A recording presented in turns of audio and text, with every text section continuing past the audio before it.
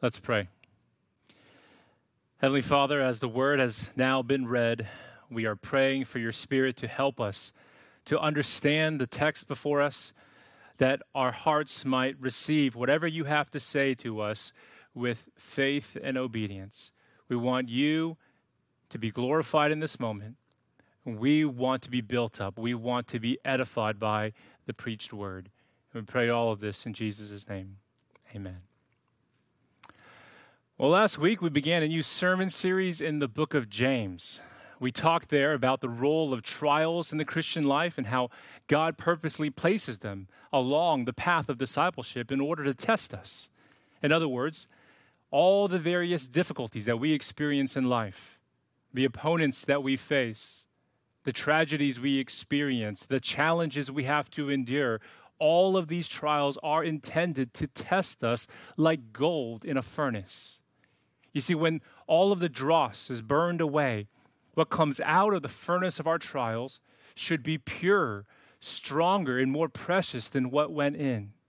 And so that's why our Heavenly Father puts His children through difficult seasons of life, so that we come out of those trials with a pure, stronger faith and looking more like our precious Lord and Savior. Well, friends, this morning in our text, James continues this whole conversation on trials, and he's already made an argument back in verse 2 that the trials are inevitable, that it's a matter of when and not whether you're going to face them in life. But now the question is how. How will we endure these trials when they come? How are we going to stand up under them and not be crushed by their heavy weight and pressure? I think we can all think of examples of those that we know who were once professing Christians. They claimed to believe in Jesus. They claimed to have been his followers, but after experiencing a tragic loss or some prolonged suffering, they became disappointed with God, and they grew disillusioned. And now they no longer believe in him anymore. I think we've witnessed this pattern before. And we've seen how trials can truly break you. So that's why it's imperative that we understand how we're going to endure them, how to remain steadfast under trials. So that's our focus this morning. We're going to talk about how to maintain a blessed endurance, about how to endure our trials, not just with white knuckles and gritted teeth, but with a true sustaining joy. That's not just endurance, but a blessed endurance. I think blessed endurance is such an important virtue for us to emphasize because we are living in a day and age where it is rarely cultivated. This is an impulsive, consumer-driven culture where we have to have everything right now. We demand efficiency and immediacy. I can't even wait for my package to arrive in 2 days. I need Prime now. That's the world we live in, where we demand to have everything right now without having to wait for it or to suffer for it. Endurance, sadly, is not a highly celebrated or cultivated virtue. That is why we so need to talk about it today. Well, what we're going to see James teach in today's passage is that blessed endurance is maintained as we better understand the nature of our trials in light of the God who ordained them. We're going to see as we go through verses 12 to 18, three things. First, that every trial is an occasion for blessed joy. Second, every trial is a threat to fall into temptation. And third, every trial is ultimately a good and perfect gift from above. So the first thing we need to understand about the trials of life, the very nature of these trials, is that every one is an occasion for blessed joy. Though the trial itself can be painful and filled with deep sorrow, the occasion of meeting that trial can be an experience of sustaining, persevering joy. The kind of joy that serves as a refuge and stronghold for those trying to weather a terrifying storm. I know we touched on this idea last week, but it's so important that we really need to stress it again, just as James stresses this idea twice in this chapter. earlier in verse 2, and now here in verse 12. So let me read verse 12 again. Blessed is the man who remains steadfast under trial, for when he has stood the test, he will receive the crown of life, which God has promised to those who love him. Now, the James who wrote this letter is commonly understood and identified as the half-brother of Jesus, among the sons and daughters that were subsequently born to Joseph and Mary. So, as one who was so close to Jesus, one of his family members, it's no surprise that James would offer a beatitude very similar to what his older brother preached in his famous Sermon on the Mount. The word for blessed, the Greek word makarios, can literally be translated as happy. But the thing is that few English translations do that, either here or in the Sermon on the Mount, because the word happy can be misleading. You see, ordinary happiness is understood to be circumstantial and fleeting. It's describing for us a subjective felt experience. But if that's the kind of blessedness that we read into verse 12, if we give the impression that Christians ought to feel a subjective happiness while going through fiery trials, well, then we shouldn't be surprised at an alarming rate of people abandoning the faith. Because it would seem as if the God of Scripture is insensitive to our pain, telling us to simply cheer up and to get it together. So that's why we don't use the word happy. I think happy puts the emphasis in the wrong place. It focuses on how I feel about myself and my situation. But the word makarios is not focused on how we assess ourselves. No, rather it is focused on how God assesses us and our situation. That's why most English translations use the word blessed. We're talking about an objective blessedness, not a subjective happiness. The point is not about how happy you feel when going through a trial. It's about how God feels towards you when he puts you through that trial. James is suggesting that your endurance through trials is proof positive that God loves you, that he has great affection for you. That's why even though the world looks at your life unraveling and coming apart and considers you to be cursed, God looks at you and calls you blessed. It's an objective declaration by God that remains true, even if you don't feel it right now. So again, I'm stressing this point because James does, but also because I don't want any of you to get the impression that biblical Christianity tries to minimize or to deny your pain and suffering. If you are going through a trial right now, feel free. You have the freedom to cry out to God, to lament your situation. James is not telling you just to buck up and put a smile on your face. Now, his attitude, he is alluding really to the same kind of attitude or same kind of joy in trials that the Apostle Paul spoke of for himself in 2 Corinthians chapter 6, verse 10, where he describes himself as sorrowful yet always rejoicing.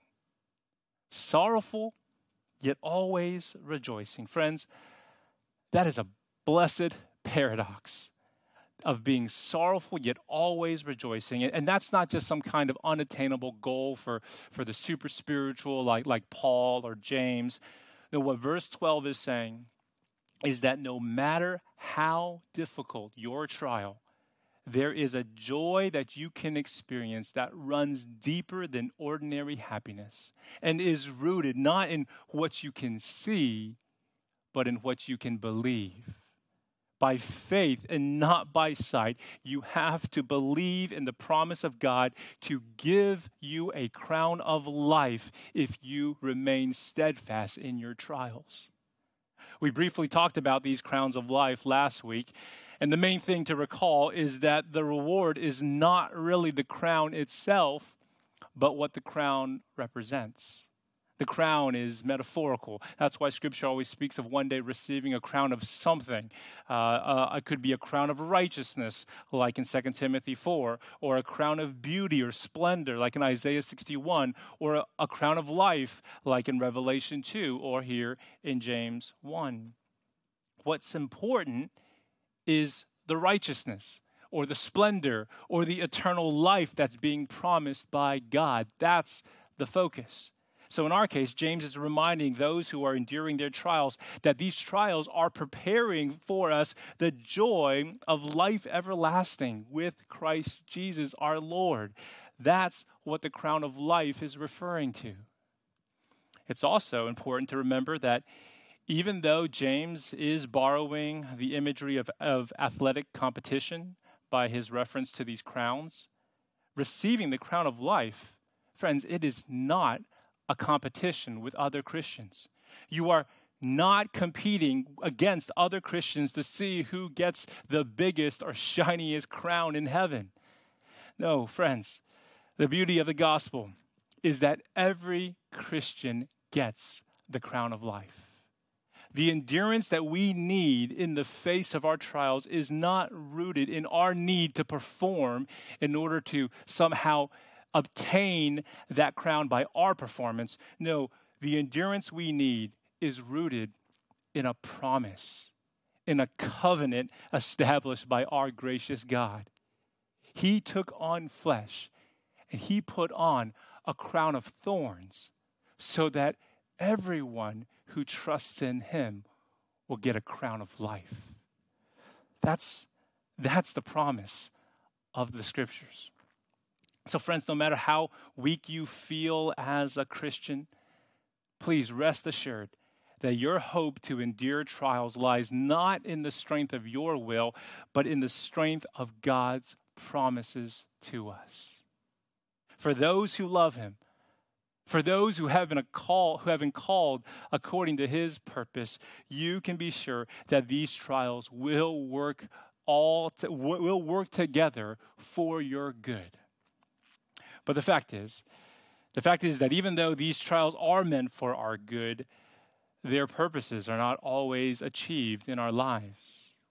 Not everyone who faces a trial comes out stronger in faith and more mature in Christ. And it's not due to a fault in God or in his purposes. The fault is really in us and in our response to these trials. And that's really the point being made in verses 13 to 15. So here's the second thing that we need to understand about the nature of trials. Every trial is a threat to fall into temptation. That's why not everyone endures. Instead of counting them all joy and counting them an occasion for spiritual growth, they count their trials as evidence against the goodness of God. What was to be a trial meant to build up their faith has become a temptation that threatens to destroy that very faith. Notice with me in verse 13 how it seems to suddenly shift gears and to go from a topic of trials to now a discourse on temptations. And so it seems like we've moved on to a brand new subject. But if we were reading this chapter in the original Greek, we would notice that the same root word for trials shows up in verse 13, referring to temptations or to being tempted. The point is that James has not switched subjects at all. He's still referring to the trials that we face, but he's suggesting that there are two ways to view every challenge that we go through in life. You can either respond to it as a test or a trial that's really meant to build you up, or you can respond to it as a temptation that's going to tear you down. We're talking really about the same event. It could be a loss of employment, the diagnosis of cancer, the heartbreak of a failed relationship, the uncertainty of the future. You can look at that same event from two different perspectives. It could be a test or it could be a temptation. James recognizes these two perspectives, and in verse 13, he makes a point to say that from God's point of view, The difficulties that you are going through right now are not a temptation to sin. They are a test to build you up. So look at verse 13. He says, "Let no one say when he is tempted, I am being tempted by God. For God cannot be tempted with evil, and he himself tempts no one." So, in other words, God is not trying to set you up with a trial just to see you fail. Follow James' logic with me. He's saying, God does not tempt anyone because God himself cannot be tempted. And so he's implying that it's not in God's nature to be tempted with evil. So why would he want to encourage the propensity towards evil in our nature? If he's giving us trials in order to mature us, in order to make us more and more like him, then why would he tempt us? That's not in his nature. So God never tempts us, but he does test us. And there are plenty of examples in Scripture of God testing people. In Genesis chapter 22, verse 1, God tests Abraham with the command to sacrifice Isaac. And he does it in order to purify and strengthen Abraham's faith. And in that instance, Abraham passes the test. He wasn't tempted towards sin and disobedience. Then in Exodus chapter 16, verse 4, God tests the Israelites by only supplying for them a day's worth of manna, teaching them to trust him for their daily bread. But sadly, many of them were tempted to hoard extra manna, which rotted overnight. They failed the test. Their faith proved false. The rotten manna was really symbolic of their rotten faith. And so, yes, there are many more biblical examples that we could look at. Of course, the most notable would, of course, be the temptation of Jesus in the wilderness. That's how we typically describe that early episode in his ministry, the temptation of Jesus. But if you do recall, all the gospel accounts, they all say that the Spirit of God led him into the wilderness or even drove him into the wilderness. So it could easily have also been described as the testing of Jesus. From the Father's perspective, it was a test for his Son. But from the devil's perspective, it was a temptation. And for Jesus himself, he experienced it as both. The point is that in every trial we face includes within it a temptation to sin. Every trial is a threat to fall into temptation. That's the point. And if we're not careful, we're going to find ourselves giving birth to sin. That's what James goes on to say in verse 14. But each person is tempted when he is lured and enticed by his own desire. James is saying that if a trial becomes a temptation, God is not to blame here. Your sin nature is really to blame. God isn't trying to tempt us to fail. That's not his intent. It's like if a teacher literally gives you a test, and let's say for whatever reason you're tempted to cheat. Well, if you get caught, just see how effective your argument is going to be if you try to blame your teacher for putting you in a situation where you're tempted to cheat. I don't think anyone is going to buy that excuse. Your teacher, as we all know, wasn't tempting you to fail, but rather testing you to learn, to grow academically. Well, in the same way, when God puts you in a difficult situation, you can either receive it as he intends, as a test, and try to learn from it and to grow spiritually, or you can treat it as a temptation. But just don't blame God when you do. If the Lord puts you in a difficult marriage, just know that he is testing you so that you can learn patience and humility, forgiveness and faithfulness. That's what he intends to grow in you through that difficult marriage. But you could simply treat it as a temptation and end up breaking your vows. Or if the Lord puts you through a health scare, He's testing you so that you learn to trust him more, to put your security and your future in his hands. But you could simply treat that sickness as a temptation and grow to resent him for not protecting you from it and to begin to rely on him even less. So you can see how in God putting us through a trial, testing us, we could respond wrongly by allowing it to lead us into temptation. So James is concerned with this.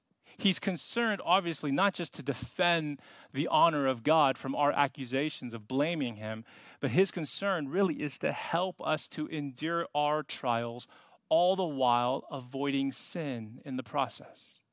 So that's why in verses 14 and 15, he breaks down for us the process of how sin matures over time, starting from just a little desire and ending in spiritual death. So listen to verse 14. But each person is tempted when he is lured and enticed by his own desire. Then desire, when it has conceived, gives birth to sin, and sin, when it is fully grown, brings forth death. So the point here is that sin arises not from the circumstances that we find ourselves in or that God puts us in, but rather, no, sin arises from our own desires. Because of our fallen nature, because we are fallen people, there exists in each of us carnal, fleshly desires for sin. We have sinful cravings. Now, James makes a very careful distinction here. Notice how he distinguishes between the desire for sin and sin itself. So you can have the desire, and that's not sin. But if you let the desire conceive, well, then it gives birth to sin. So the obvious question is, what does it mean for desire to conceive? Well, obviously, James is using the metaphor of making a baby, of conceiving a child with someone. Now, let's be very clear. Your carnal, fleshly desires are actually a part of you. They're not some object outside of you. But for the sake of this metaphor, James wants us to picture our sinful desires as a metaphorical woman that you can either abstain from or you can entertain her and conceive a child with her. And just realize it's going to be a very quick gestation period. When you and sinful desire conceive, she gives birth very quickly. And once that sin is born, if you don't repent of it, if you allow it to hang around and to grow up, well, then it's going to bring forth death. It'll grow up and turn around and kill you. Again, friends, this is a metaphor. But it does teach us three important lessons about sin and temptation that James is trying to stress. First of all, be assured that the desire to sin, the temptation to sin, realize that it in itself is not culpable or blameworthy. Don't feel guilty for simply struggling with many desires and temptations. It really all depends on what you do with them. So that's the first lesson. The second lesson is this. When you have those desires, don't entertain them. Don't flirt with temptation. Don't test yourself to see how close you can get before falling into her seductive arms. When sinful desire beckons you and calls for your attention, don't give her the time of day. Give her the cold shoulder. Ignore her. The moment you give desire even a fraction of your attention, that's when you get lured. That's when you get enticed, and together you conceive sin. But here's the third lesson. You can only hold out and ignore your desires for so long. Eventually, you're going to cave. Eventually, you will give in. The only real solution is for there to be a fundamental change in your desires. And that's what James alludes to in verse 18.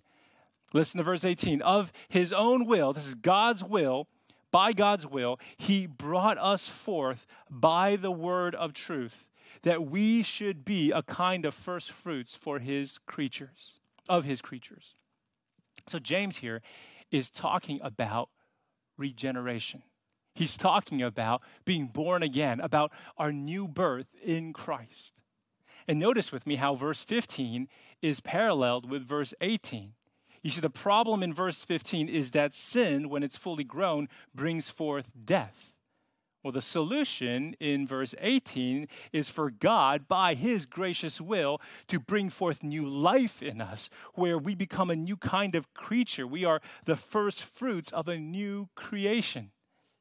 This, my friends, is how the Christian faith sufficiently deals with sin and temptation. We don't just try to avoid our desires or to suppress and hold them down. No, that's no real solution. We all know that we will eventually cave in. That's why the Christian faith offers more than just good advice on how to curb your desires. No, it offers good news on how to transform your desires altogether. The gospel says that Jesus took on flesh, and just like us, he had a human nature. But unlike us, he walked in perfect step with the Spirit of God, and he never gave in to temptation. He was able to fully abstain from the allurement and the enticement of carnal desires.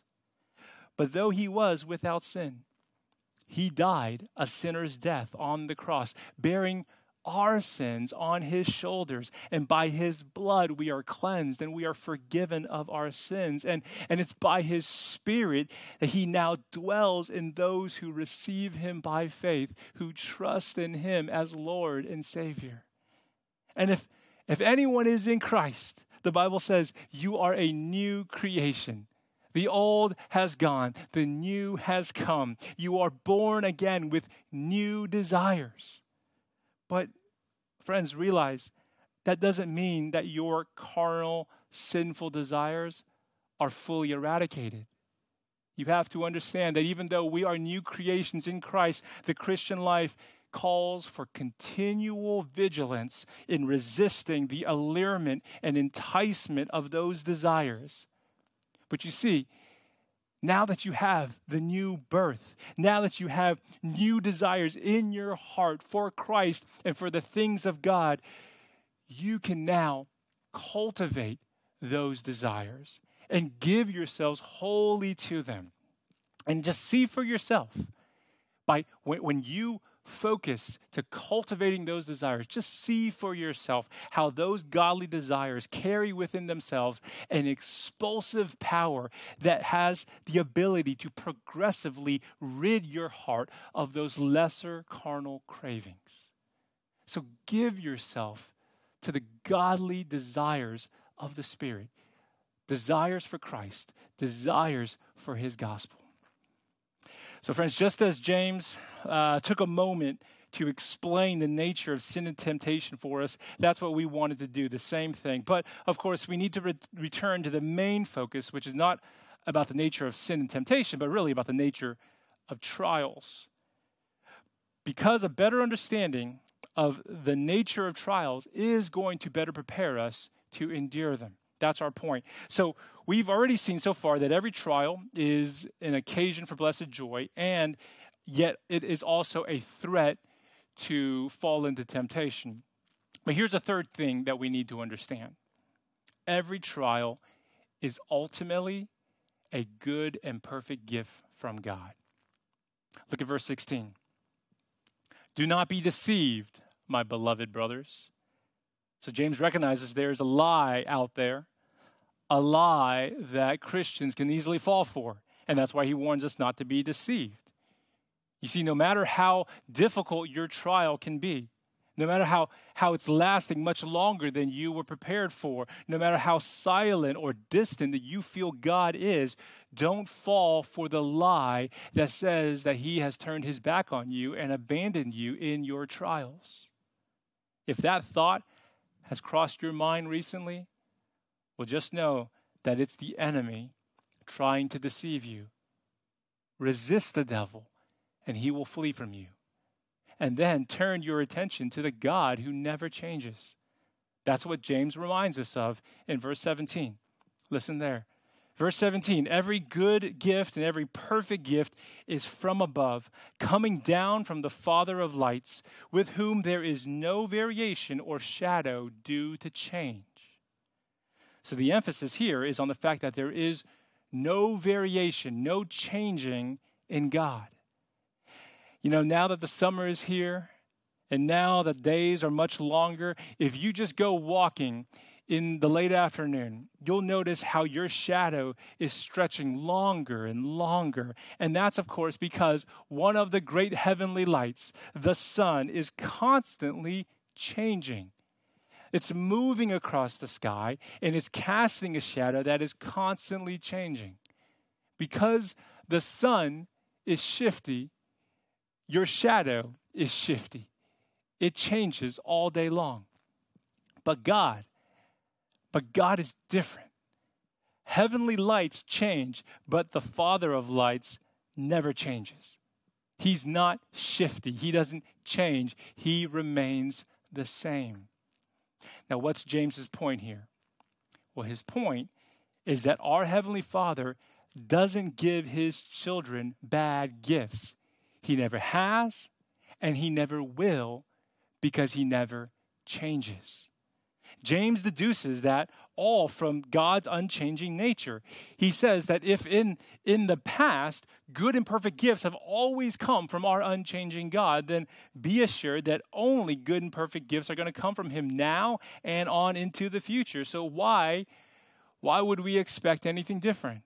Why would we assume that now, as we're going through suffering, as we're going through difficulty, why would our loving Father suddenly turn his back on us and give us temptations just to see us fail?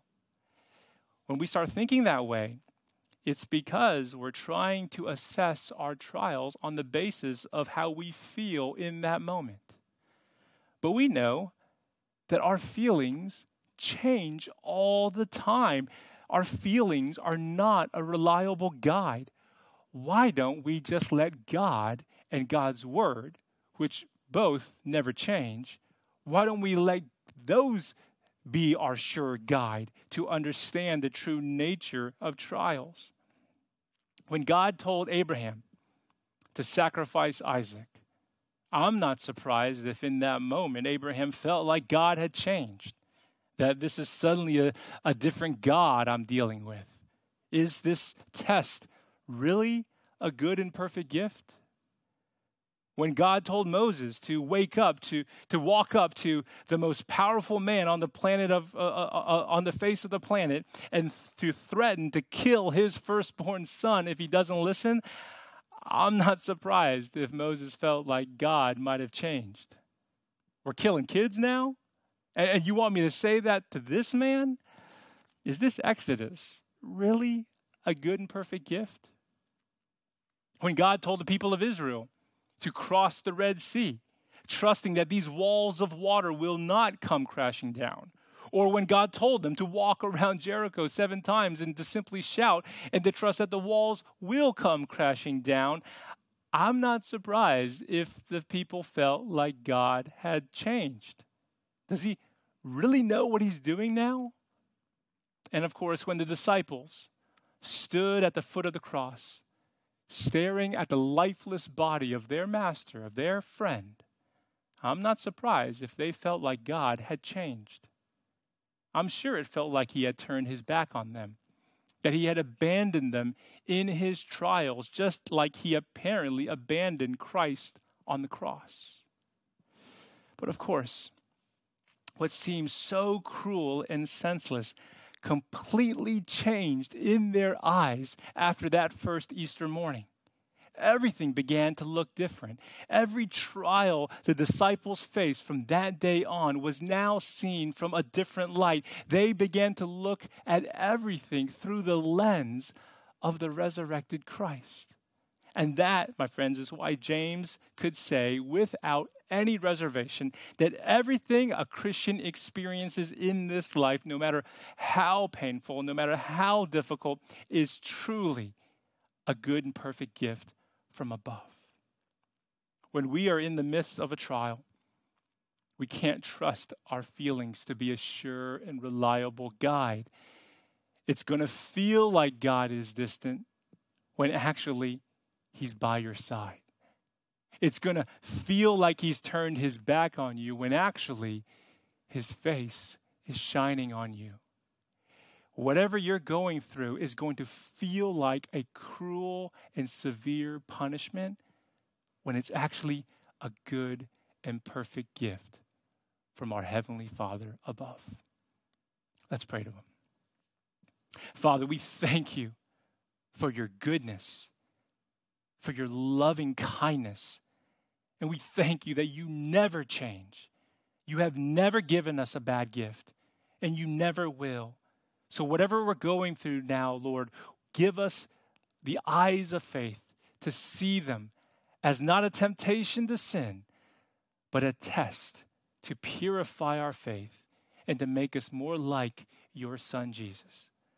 Oh Lord, whatever You have planned for us in our lives, whatever trial You ordain for us, we want to count them as an occasion for joy. We want to see You glorified in our lives as we find joy even in the difficulty of life. We pray all this in Jesus' name. Amen.